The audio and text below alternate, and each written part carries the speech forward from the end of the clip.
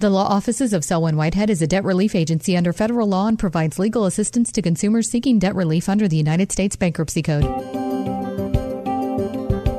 This is Selwyn's Law. Every week at this time, we get to hear from Selwyn Whitehead. She's not just an attorney at law. Selwyn knows her stuff and doesn't shy away from the truth, even when it's ugly.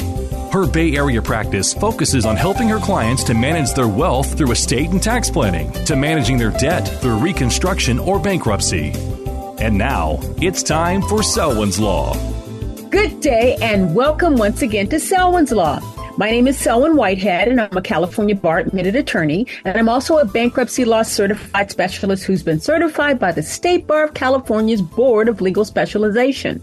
So in addition to my JD and my certification, I hold a couple of master's degrees in law. That is to say I'm both a master of the laws of taxation law and a master of the laws of intellectual property laws.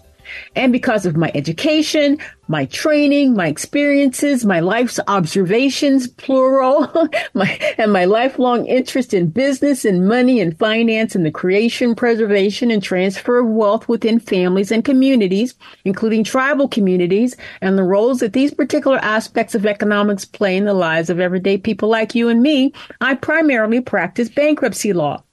I also practice some related fields in my overall financial practice, including debt, wealth management, estates and trusts, real estate, some insurance law, and of course, taxation law.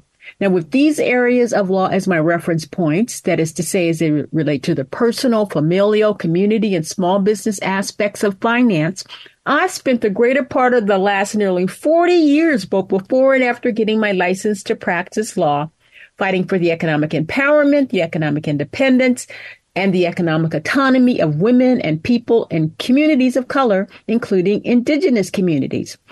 And because I was born into a military family, I was actually born at a military hospital, and I grew up as a military brat, and I always will be one. And I helped create another one with my former spouse, who was also in the military. I have firsthand knowledge of just how hard it can be sometimes financially and economically for our citizen soldiers, sailors, airmen and women and Marines and their families in our less than sometimes patriotic capital-based economic system, especially after these individuals and their families separate from the service. As such, I proudly serve veterans of all stripes and in all branches of the military.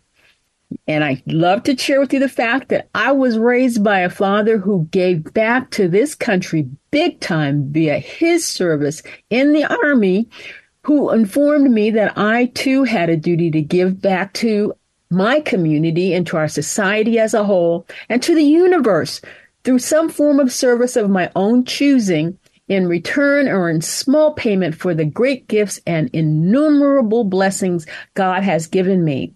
And on top of having a great father committed to steering me in the right direction as I was preparing to leave his nest, I had the great fortune to both know and spend a lot of time with, and then actually became great friends with both my maternal and paternal grandmothers, both of whom survived the four great economic challenges of the 20th century, the Great Depression, the privations of World War II, and the systemic racism and misogyny that I have to admit continues through into our society today.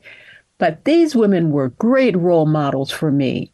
And as these wonderful women helped raise me and always loved me and shared with me their stories of their grandparents who raised and loved them in the post-Reconstruction Jim Crow South, it is out of my great love and respect for these women who are always with me in spirit, urging me on to do the right thing along with my late father, that when the situation is right, through my current chosen form of service, that is to say practicing and also speaking and writing about the law, I am sometimes able to at least attempt to vindicate the rights of women and seniors and the disabled who find themselves the targets of, and unfortunately more and more the victims of, some of the most pernicious forms of disabled adult and elder financial abuse that you could ever imagine that seems to be running rampant in our society today.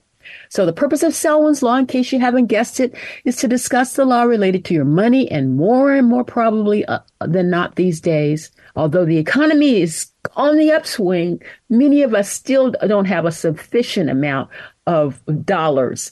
And we also discuss our overall finances and what you and I may need to do to protect or reclaim or rehabilitate our families or our small businesses' financial health, wealth, and money-related well-being as I understand these concepts in this non-threatening educational forum. However, I must once again ask you to please note that this show doesn't provide any legal advice, nor am I developing an attorney-client relationship with anyone within the sound of my voice. Instead, this show strives strictly to serve as an educational forum for the exchange of information from me to you that might be helpful as you begin your search for more detailed information that's tailored to your specific set of facts and circumstances, and hopefully provide you with at least a general outline of some of the key issues that may help you seek out and find the qualified professional help I sincerely believe you need if you're having a legal issue that intersects with your finances and or your assets, but especially your debt. So today I want to broach a new subject. That is to say, resiliency in the face of adversity. What it means and why we all need to incorporate resiliency into our daily lives if we're going to survive and maybe even figure out a way to thrive in these very troubling times where we are witnessing almost on a daily basis. Many, if not most of those in power tell us to our face that right is wrong and wrong is right and left is right and right is left and up is down and down is up. That truth is a lie and a lie is the truth, including that our Lord and Savior Jesus Christ stands with racists, sexists, misogynists, anti-Semites, Islamophobics, racists, and autocrats, and that we, the people, should join them in their unholy alliances. I say no. I say we need to seek out the truth and then rely on that truth to support each other in our individual paths towards, how we inculcate mental, emotional, and intellectual fortitude that we will need in our everyday lives. And that inculcation of this fortitude is the best remedy to cure the apathy and the self-centeredness that we have learned that allows us to go along with those in power who invite us to stand idly by and allow this beautiful planet that God gave us to inhabit and provide proper stewardship over, watch it decay before our very eyes, including the soullessness of many of us who inhabit this planet. This is a planet that God intended that we should leave better than we found it for our children and grandchildren. And sometimes I think to myself, God must be really angry with us. Now, those of you who know me know that I love movies, especially great movies. I've loved movies since I was a little girl. My older brother and I would go to the movies every Saturday to see serials and westerns that would transport me to wherever the actors were in my own mind. And like many kids raised in the 60s, my family had a television, and just about every weekday after school, there would be a television show that ran classic movies of the 40s and the 50s. I watched them and I imagined myself in those stories as well. I must admit that until COVID-19, I'd spend either every Friday, Saturday, or Sunday afternoon in one of the great Bay Area cinemas, a habit that I had started when my former spouse and I got transferred to the Presidio of San Francisco from our duty stations in Europe in the late 70s. My grandmother had lived here in the Bay Area, and she lived in the North Beach section of San Francisco, and she loved to go to the movies at least once a week, and I went with her as her date until she passed away, and I just kept going on my own. I said all that to say this. I believe I've seen just about every great American movie that's been produced since 1975, and via television, most of the great movies made since the 30s. So I know a great 4-star movie when I see one. For example, I know that Stanley Kubrick's Dr. Strangelove and 2001 Space Odyssey are deserving of every one of their 4 stars. The same goes for Francis Ford Coppola's Godfather and Godfather 2. Now, Godfather 3, not so much, although I have to admit that Harry Connick Jr.'s rendition of Promise Me You'll Remember over the closing title, it was and remains a most beautiful song in any movie that you could ever want to see. Now, I also know that Ridley Scott's Alien was and remains a great movie, along with James Cameron's reinterpretation and continuance of that theme in his great movie Aliens, which introduced the character of Ripley, played by Sigourney Weaver, as the first female lead with a brain and wits in an action movie in an era that up until then had portrayed women only as accessories to men, and sometimes not very politely, so I'll put it that way. Then there's today. We have Christopher Nolan, who has directed, co-wrote, and produced with his wife Emma Thomas, a handful of 4-star movies over the last several years, including Dunkirk, Inception, Oppenheimer, which is out now, and my favorite, Interstellar, because I have to admit I'm really just a space geek. So I've taken you down my memory lanes concerning movies to give you my bona fides in that I am a connoisseur and I know a great movie when I see one. And it's all about the content of the screenplay, the cast and the crew, the music, the sets, the cinematography, and the production value. But it all starts with a compelling subject. So when I tell you that earlier this month, I came across a 4-star rated documentary on HBO that I had no knowledge even existed. And I was totally engrossed for its entire 91 minutes. In its cinematography, it was beautiful, and it had me in tears by the end of the movie due to its subject. The compelling tale of a family overcoming wave after wave of adversity, but sticking to their beliefs in each other and in the future and the center of the universe. So when I come back, I'm going to tell you about a great little movie entitled The Biggest Little Farm. But first, we're going to take a short break, and I'll see you on the other side.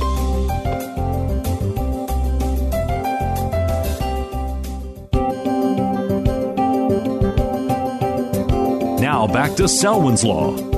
Once again, your host, Selwyn Whitehead. Welcome back to Selwyn's Law as we continue our discussion on today's topic, resiliency in the face of adversity, what it means and why we all need to incorporate resiliency into our daily lives if we're going to survive and maybe even figure out a way to thrive in these very troubling times that we're witnessing almost on a daily basis.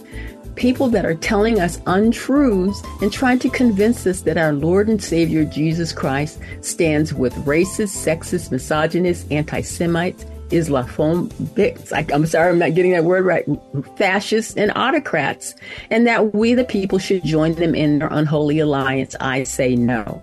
And as a metaphor, I want to share with you all the sum and substance of a 4-star rated documentary on HBO that I had no knowledge of, that had totally engrossed me for the entire 91 minutes by its cinematography, and it had me in tears near the end because of the subject matter. It was a compelling tale of a family overcoming wave after wave of adversity by sticking to their beliefs in each other and to the future. And although they don't portray it in the movie, I gotta say there was the hand of our Lord and Savior that was guiding them. Now, the name of this movie is The Biggest Little Farm. And as published in Wikipedia, The Biggest Little Farm is a 2018 American documentary film directed by John Chester. And the film profiles Mr. Chester and his wife Molly as they acquire and establish themselves on a farm that they renamed Apricot Lane Farms, and it's located in Moore Park, California. Now, the film premiered on September 1, 2018 at the Telluride Film Festival and had a second screening at the Toronto International Film Festival.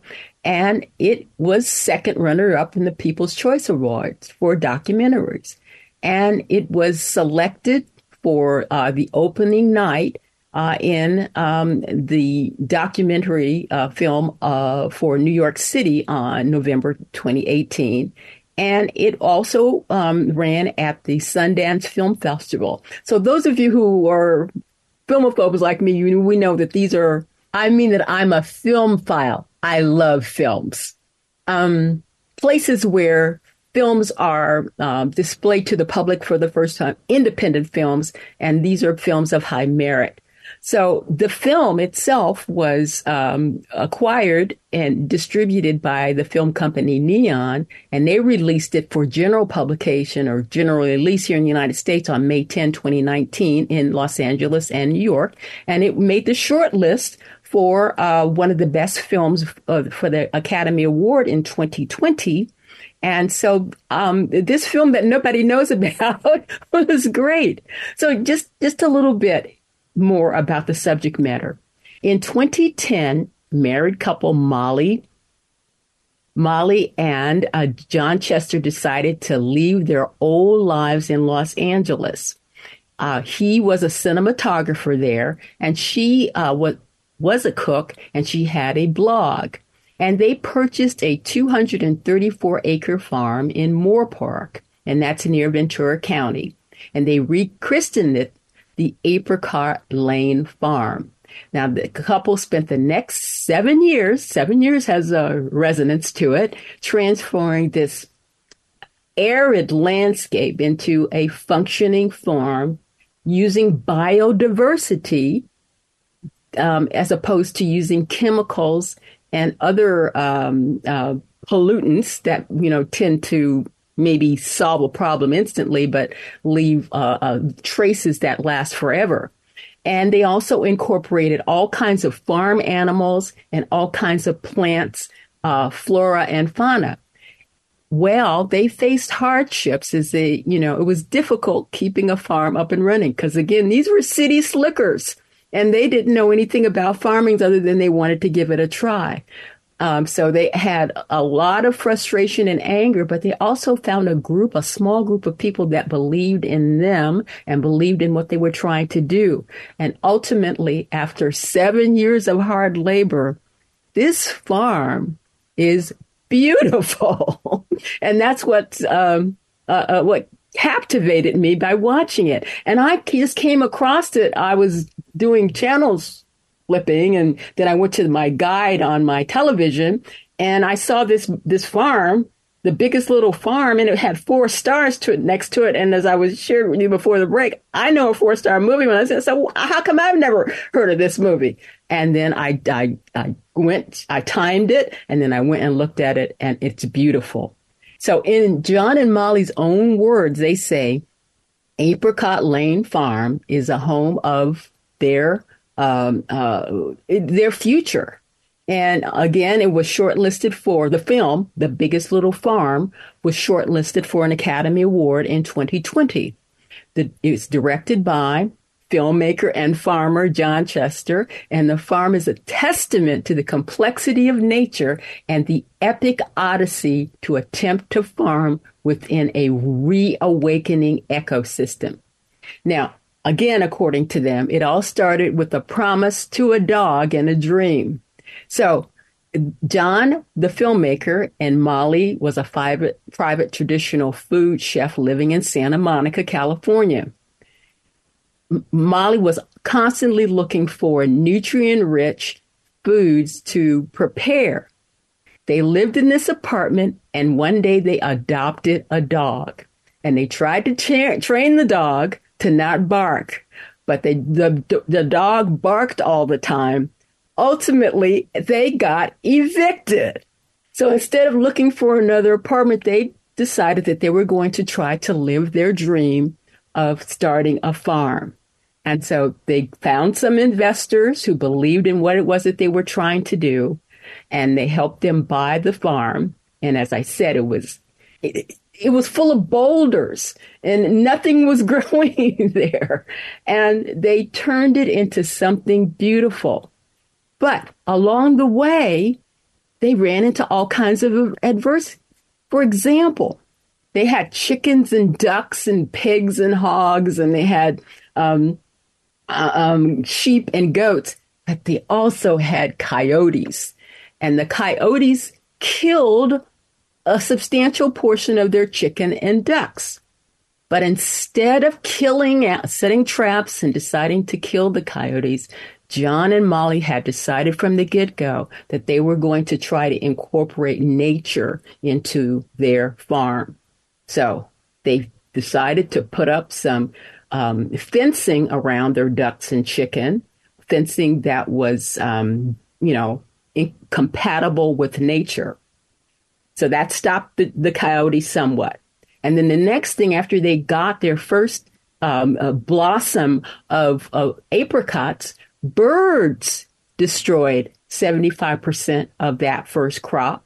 And they initially threw those fruit away. Then they realized that if they used those fruit to feed their chickens, they would be creating an ecological chain where they wouldn't be throwing away anything. They wouldn't be wasting anything. And they could, use it to enhance their livestock. Then they decided to plant ground cover to enrich the soil between the trees in their orchard. And at first they used industrial strength lawnmowers to cut the grass. But as you know, the lawnmowers, they cause pollution. So then they decided to use their goats and sheep to, cut the grass between the trees. And that worked out very well because the droppings from the animal further enriched the soil. Well, as the soil became enriched, it attracted gophers and it attracted snails that went up the trees and would eat the leaves, and that would negatively impact the fruit. So they decided, instead of using a pesticide to kill the gophers and the snails, they collected the snails and took them to places where there was an overgrowth of vegetation that they wanted to do away with. And snakes came to eat the gophers.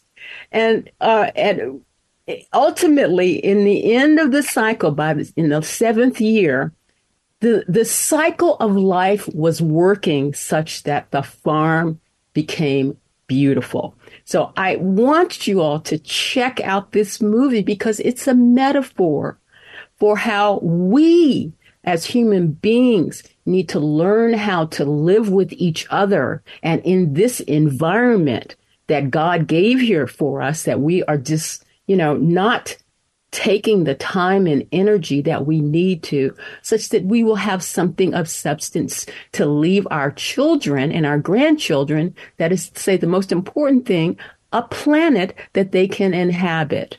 And it also works in my practice. As you know, a lot of my clients have facing financial difficulties, such that they just want to throw in the towel.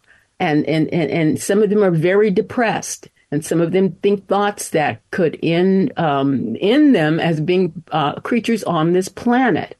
So I always tell my clients to please take a positive attitude about your distress, because it might lead ultimately to something that will enrich your life, the process of, say, going through a bankruptcy where we work together to figure out how to save our business or to save our home, so we'll have something to leave our children. We have to stay positive. Yeah, the bank's coming after us. They want to foreclose. All of our creditors are acting crazy. And sometimes it seems like the judge is acting a little bit weird too. But if we keep our positive attitude, we can move forward. And I use what's going on in the news today. We see people taking advantage of each other, being less than what I consider to be a Christian towards each other, and trying to make us all hate each other and not respect each other and be prepared to harm each other, when in fact we have a big task before us. Those of us who share this planet have a duty to our Creator to save this planet for the next generation.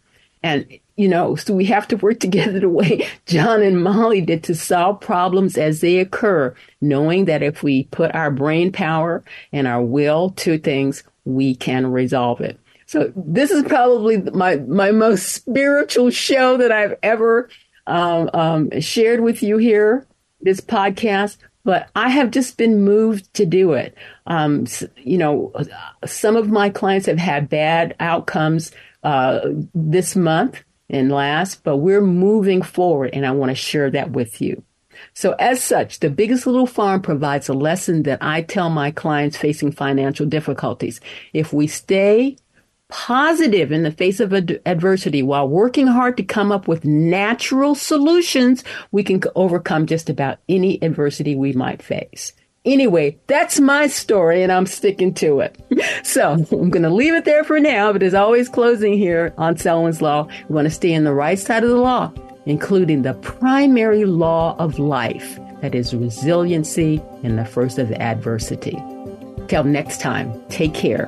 Bye for now. Thank you for taking the time to listen to Selwyn's Law. Remember, the Law Office of Selwyn Whitehead is a designated debt relief agency under the federal law and provides legal assistance to consumers seeking relief under the Bankruptcy Code. When it comes to your finances and your rights, seek no other than the Law Office of Selwyn Whitehead. Selwyn is your go-to finance attorney, specializing in estate planning, wealth management, bankruptcy, tax, and real estate law. In other words, Selwyn knows her way around the dollar, and your rights are protected by our laws. Protect your money. Know your rights. Partner with Selwyn Whitehead. For immediate assistance, or if you have questions, call 510-633-1276, 510-633-1276, or go to selwynwhitehead.com. The preceding paid program is sponsored by the Law Office of Selwyn Whitehead, who is solely responsible for its content.